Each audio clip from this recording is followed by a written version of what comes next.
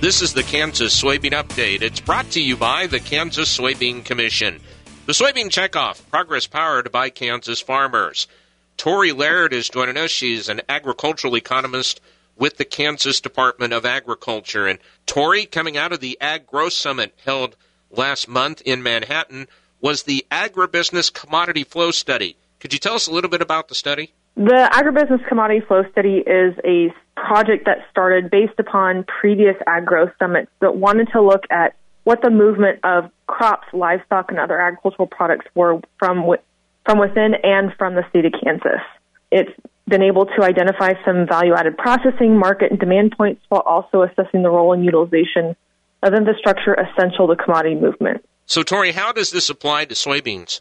Well, soybeans, from this study, we were able to identify some of those main supply and demand points within the state. For example, in 2020, Kansas was estimated to have used 61.6 million bushels of soybeans, with 96% of those soybeans coming from within Kansas. Within that regional study area, we found that Kansas shipped soybeans to processors in Missouri, Nebraska, and also to export ports in Louisiana, Texas, and the West Coast. And that is important, knowing that soybean producers want to know what their crop is doing, and this kind of gives you the numbers, and I know a lot of these numbers were based in 2020, but it shows the soybean producers what their crop is doing and or where their crop is going at the same time. Absolutely, and it also helps us identify where there are gaps in our current supply flows. Maybe there's some opportunities in the market for more value-added processing of soybeans, addition to maybe some great impacts that soybeans can have in the future in the export market. And that helps planning as to where you might find those supply gaps, as to a place or a region that you can target to? It can come down to regions of target. It might also come down to transportation corridors. How's the current transportation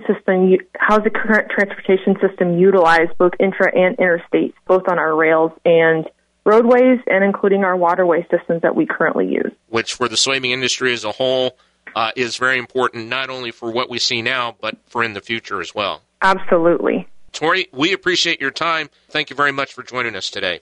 Thanks for having me, Greg. That is Tori Laird, who is with the Kansas Department of Agriculture. She is an agricultural economist with KDA, as she joins us on the Kansas Soybean Update. It's brought to you by the Kansas Soybean Commission. The Soybean Checkoff, progress powered by Kansas farmers. Learn more at kansassoybeans.org. For Kansas Soybeans, I'm Greg Akagi.